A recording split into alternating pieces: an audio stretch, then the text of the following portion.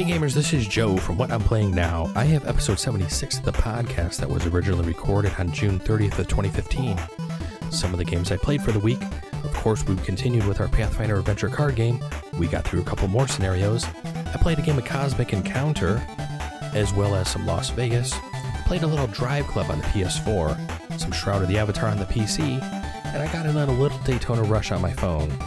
And then I talked about a little game that I would like to play now. Enjoy the episode.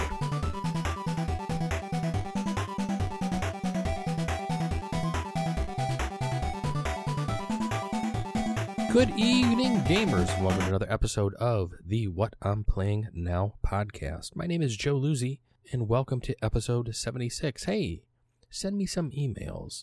Send those emails to whatimplayingnow@gmail.com. You can also follow me on Twitter at whatimplayingnow. You can also do a search on Facebook for us at What I'm Playing Now. Just do a search for that. On Google+, you will find us at plus.google.com/+sign, What I'm Playing Now podcast, and of course our Twitch channel, which is twitch.tv/whatimplayingnow. All right, we're going to jump into what I played for the week. And I didn't play a lot of games, but I think some of the games I played will pretty much take up a majority of the show. So I don't think the show will be any shorter than normal, even though there's only a few games that I'm going to be talking about. But I think the games that I'm going to be talking about are some very good games. All right, so first, what we are going to do is we are going to jump into my recap of our Pathfinder adventure card game, Skull and Shackles Organized Play, that I usually do with my Sunday afternoon group. And we were going to try to get through 3 scenarios to finish up this season of The Shackles, but we only made it through 2. I kind of knew that was going to happen. I think I've mentioned before, my group kind of just does like to talk a little bit. I will say the one scenario, the first one that we did was 06D, the Pirate Party, was probably the reason why we didn't make it through 3. Mainly because this one took us a while to get through. With 6 people and playing this scenario, it was rather difficult. A lot of us took some damage very early on in the game. It came down to, I think it came down to pretty much one of the last players who had about 3 or 4 explorations available to them. I think they did a couple explorations. They took some damage. I think we had to reshuffle the deck, and somehow the villain, Sweet Lips and Scurvy, actually ended up on top. And I think during his 3rd or 4th exploration, he actually flipped the villain over, and we had people basically located in all of the open areas that we had and all the open locations. We were able to temp close all of those, and then he was able to defeat the villain. I think we were down to the last blessing card, and it was, like I said, it was his last couple of explorations. How we did that, I have no idea.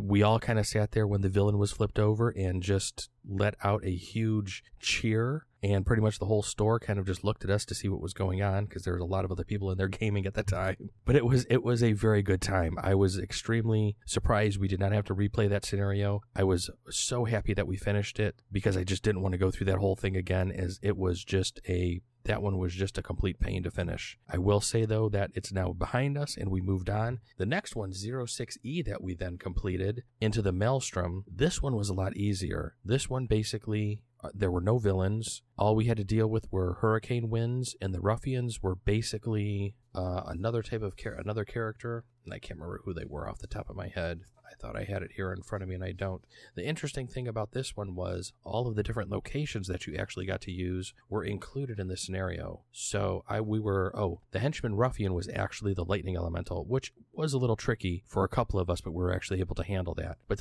what I really liked about this one was all the different locations that they actually gave you. One of the girls that actually plays in our group actually had these printed up and all sleeved. They were a nice color printouts, and I had color printouts too. I just didn't have mine cut out and sleeved like she did, so we used all her locations. I was really stoked when she kind of pulled those out and we were able to use them. But this one, I will say 6E was much easier than 6D. And in playing through pretty much this whole first season now, that's one thing that I'm kind of noticing that I hope is going to be a little different when we hit Wrath of the Righteous. I'm hoping that some of the scenarios are maybe a little more balanced, and that the difficulty doesn't seem to kind of just fly all over the place when we're going from one scenario to the next. We're playing with a party of 6, and we have a really well-rounded party. We have a couple of healers, we have a couple of magic users, we have a thief, and so we have a very well-rounded party. Considering considering we're pretty much playing with what I would call like the base 4, group that you would probably want to take through any sort of role-playing game, I would not expect us to be having some of the difficulties that we actually do have with some of these scenarios. So it'll be interesting to see. From the store, I've actually been given the first set of scenarios for Wrath of the Righteous. I have not had a chance to sit down and take a look at them to actually see what they are, and I really haven't even spent too much time with Wrath of the Righteous yet. So I think we're going to skip the following next week, because next week's going to be 4th of July weekend. So we're going to be passing on that week, and then the following week we're going to get together and finish up the very last scenario for the Season of Shackles. After that, I think we're going to take maybe a couple of weeks off, maybe a month off, and then in August I think we're going to regroup and then start up with Wrath of the Righteous. I was just reading today, I got an email from Paizo that they're actually releasing a lot of the new character decks. The first one is going to be the Paladin deck that's going to be released. They are also going to be having a subscription for those packs, just like they do for the scenario decks, which I think is kind of cool. The other thing I thought was rather interesting, they're actually taking the character class decks down from including 4 characters in them to just 3 characters, but they're actually increasing the boons, which are all of the good pieces of equipment and all the sort of loot that you'll want to carry around with you. They're actually increasing the number of boons that are in the deck, so it sounds like you're going to be able to have a little bit more of a variety and variation between characters, which I think should be quite interesting. I was talking to my wife about this earlier, and I was mentioning to her that it seems once you get into some of the higher levels, playing the sorcerer that I was playing, it just seemed once we got into like the level 6 type of cards that I was going to be able to use, the cards that I actually wanted to put in my deck were only a couple. So even though I'm able to have like 5 spells, I think, in my deck right now, I think it's 5, I only really want to put 2 level 6 spells in there, and the one was kind of just like okay, we'll put that in there. But I'm hoping that with the variety that's going to be in the new character class decks, and I guess all decks going forward for the character class decks are going to be like this. So I think that should be very interesting for the Wrath of the Righteous, and I'm hoping that we're going to hold out long enough that I can actually get my hands on the Paladin deck and start with them, and not have to possibly start maybe with a different class of character and then have to backfill and play some of the early scenarios a second time just to get my Paladin caught back up with the group. But that was it for the recap of the Pathfinder Adventure card game. Once again, we are down to 1 scenario left, and in a couple of weeks I will be able to talk about that, and then I'll do a recap maybe of the whole season since I've played through all of that. And I mean, so far it has been pretty good, I will say. There were, like I said before, there were little bumps and some things that I think they learned from this first set, but we will recap on that in another podcast. All right. So during my Thursday night game group, one of the first games we kind of started playing, I was actually going to try to get in a game of Kanban with a bunch of guys, but there were a couple of people that were late for that one. So we actually, me and another group of guys actually sat down and we started playing a game of Cosmic Encounter. And this is the Fantasy Flight game. I believe that was released in 2008. And I will say that I really like this game. I mean, so when we were setting up Cosmic Encounter, I really wasn't too sure what to expect at first. There's really no board game to kind of set up per se. I mean, just like a lot of other games. And each player is basically controlling 20 ships. You receive a character card that has a special ability that can be used throughout the game. And you're also given, I think you're starting off with 5 or 7 cards. I can't remember what it actually was. And basically the object of this game is to attack or assist in attacking and get 5 of your ships to colonize 5 enemy planets. So basically what you're starting off with is 5 planets in front of you, and there's 4 ships on each planet, and that's what's making up the 20 ships. So after the rules were explained to all of us, I thought, well, this kind of sounds simple enough. But then after the first turn, I instantly saw how much diplomacy was going to be going into this game and just how much finagling and dealing we were going to be doing throughout the whole game. So on your turn, you're going to turn over one of the Destiny cards, and this card is basically going to tell you who you're going to attack. I kind of thought that was a pretty neat mechanic because it basically takes out of the game the symptom of the first person to get attacked just keeps repeatedly getting attacked until they're out, kind of just like sharks, go into blood. It's this type of Destiny card system basically completely detracts from that and takes away from that. So basically the Destiny cards, they contain all the colors of the players, including your own, because if you actually flip over your own card, you can repopulate a planet with a ship that you lost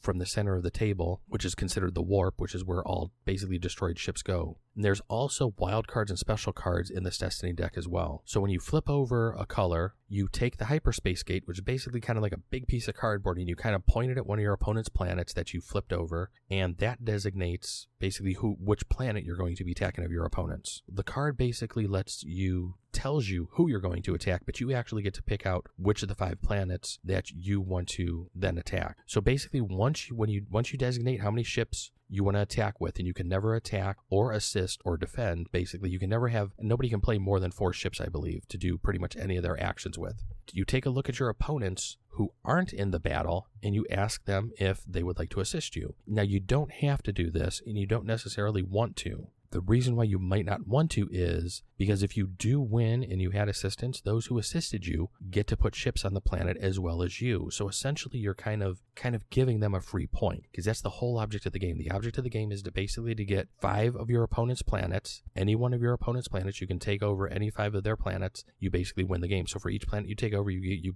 move up 1 on the victory point track. So we were talking about asking for assistance. Now, before anybody can answer, though, with you being the attacker, because you get to ask if anybody wants to assist first, the defender gets to ask the players not in the combat if they would like to assist him as the defender. Again, only if they want to. They don't have to ask anybody for the assistance to defend. So once both attacker and defender have asked for assistance, the players then get to decide which side they get to help. And it was really common that one player was basically getting asked from both sides, both the attacker and defender. So it comes down to some really good negotiating as to who you want to help and who you want to basically try to just hinder in taking over a planet. So after everybody's chosen how many ships they're going to attack with, it basically comes down to a card flip. So the attacker and the defender will flip over a card, and these cards are basically like an attack card. There's also a card that can be played that's a negotiate card. So if both players play a negotiate card, they have a minute, and that's what it says in the rulebook, to basically come to a deal as to a trade of some sort of card or something between the players. So if both players played an attack card, the numbers are all added together at this time, and then whoever is assisting in defense, they can also play some reinforcement cards to assist even more. The one nice thing with the attack cards is there's also a morph card that really came into play for us, which completely saved me on 1 turn. And if I hadn't played this turn, the guy sitting next to me would have won the game easily. What the morph card does is it becomes the number of what your opponent played. So if your opponent plays a 12 attack, you then have a 12 attack. So the funny thing during one of our combats was, before we had flipped any cards, the guy sitting next to me said he wanted to switch characters. He had a card that basically allowed us to switch characters. He was playing the zombie character, which let his ships come back, or basically let his ships not go to warp when they died. And I had the tripler character. And for me, anytime I played an attack card that was 10 or less, it became tripled. Anytime I played a card that was more than that, it was divided by 3. He played a 30 to attack, and I played a morph. So basically what happened was I got his 30 attack, and due to tripler, he was knocked down to 10. And he pretty much could have won the game in that turn because he had already had 4 victory points. And I pretty much had the only card that could stop him from winning. So even if he hadn't switched characters, I still would have won due to some of the support I had. So it was a really, really close call, but a hell of a lot of fun. And when I flipped over the warp card, everybody just let out a huge scream and just could not believe that was what I had in my hand.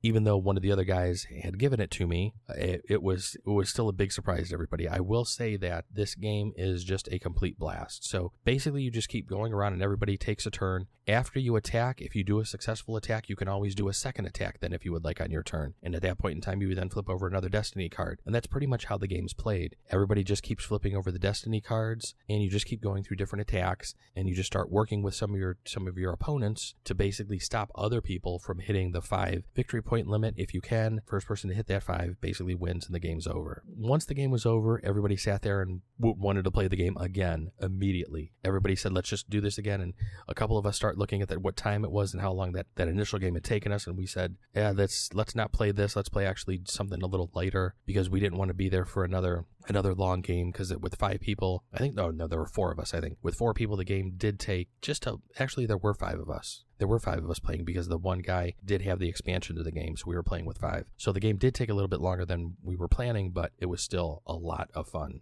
I can easily see this game coming to the table again, and if you have not had a chance to play Cosmic Encounter, definitely check this game out, and hopefully somebody has it down at your local game group. Well, after we were done with Cosmic Encounter, we sat down and we played a little Las Vegas. So we still had 5 people for Las Vegas, but one of the interesting things we did, since Las Vegas basically comes with dice for enough dice for 5 people, and I talked about Las Vegas on a couple of podcasts ago because I've played this a lot here at my house with my family, and we played it down at the game store quite a few times. It's a really nice filler game. One of the guys thought it would be interesting if we added in dice, basically like the white dice, which are like the dummy dice, even though we were playing with 5 people. So he ran off and started looking for some 6-sided dice, and I pulled out my bag of Pathfinder dice and said, here, I have enough 6-sided dice that are all the same. So we gave 2 to everybody. So luckily I did have 10 6-sided dice with me, and a couple of guys were laughing that I actually had a bag of dice with me that actually contained 10 of the same 6-sided dice. So everybody was doing their rolls, and we were playing with this dummy character, and I'm not really too sure. I kind of like playing with that dummy character with 5 people because it really limited how many people were walking away with money at the end of a round. It was just, I think there was just way too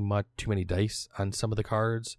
I would not recommend playing with the dummy character. I think the guy who actually mentioned the idea, he kind of liked it. I'm not really too sure the rest of us were too keen on it. We did finish the game playing with it that way, but I'm not too sure I would recommend that, and I don't know if I'd want to play like that again. But we did have a good time playing Las Vegas, and that was pretty much it for board game night. I kind of left early that evening because I just didn't want to be out super late like I normally am, so I could actually get some sleep before work the following day. So that was about it for the board games that I played. I'm going to jump over to a couple of video games now. So on the PlayStation 4, Drive Club became available for the PlayStation Plus members. Finally, I think after about 2 years, considering this was supposed to be a launch title that was supposed to come out with a PlayStation, and everybody was expecting the PlayStation Plus edition to be out at that time. It was finally released last week, and I spent a lot of time over the weekend playing Drive Club. And I went back after playing it over the weekend, and I remember reading the reviews for it originally, and the reviews not being very hot. And I didn't want to go back and actually see what some of the scores were, or what some of the issues were. I wanted to play the game for myself over the weekend and get a good feel for it before I went back and try to read anything about it again. And while the graphics, I will say, are quite amazing on the PlayStation 4, the graphics are beautiful, they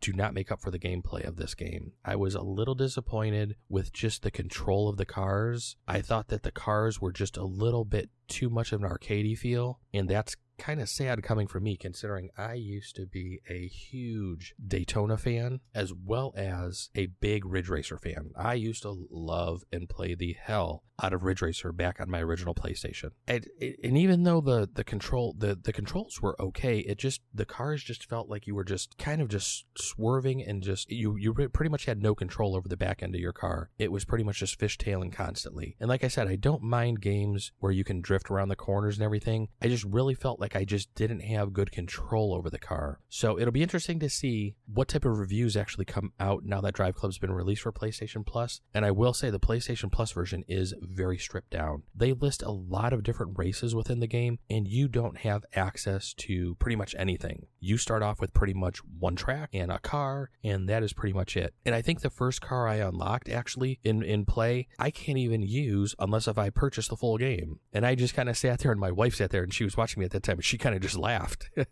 when she saw that. And I just looked at her and I was like, well, that's not really nice. I go, that's okay, that's kind of useless to me because I'm probably not going to buy the full game. But I played quite a bit over the weekend. I played both quite a bit on Saturday, quite a bit on Sunday, and I do have a good feel for the game. I was actually winning races after playing several, so it's not like I really didn't get a feel for the game, as I did finally kind of settle down and did get a feel for the car. I just didn't like the way it felt and just didn't like the way it drove. I think what I need to do is probably pick up Project Cars. That's a game that I've actually been looking at on Steam. I'm probably going to get that on my PC, although I really want to get it on the PlayStation 4 because I want to play a nice car game down on the PlayStation 4. But I know on my computer, Project Cars would probably just look and run probably better than the PlayStation 4, especially with my 970 graphics card. So I'm really torn at which one I want to get, what version. But I'll have to figure out which one I do want to pick up. And I'm probably going to have to pick that up shortly because I'm really itching to play a good car racing game. And Drive Club, I am sad to say, is not it. So one of the other things that I actually got into this past week, it's another racing game that I actually downloaded on my phone. It's a game called Daytona Rush, I believe. And it was a free-to-play game. And what it reminds me of is it reminds me of one of the old Mattel car racing games. If you've ever played some of the Mattel games, I think they were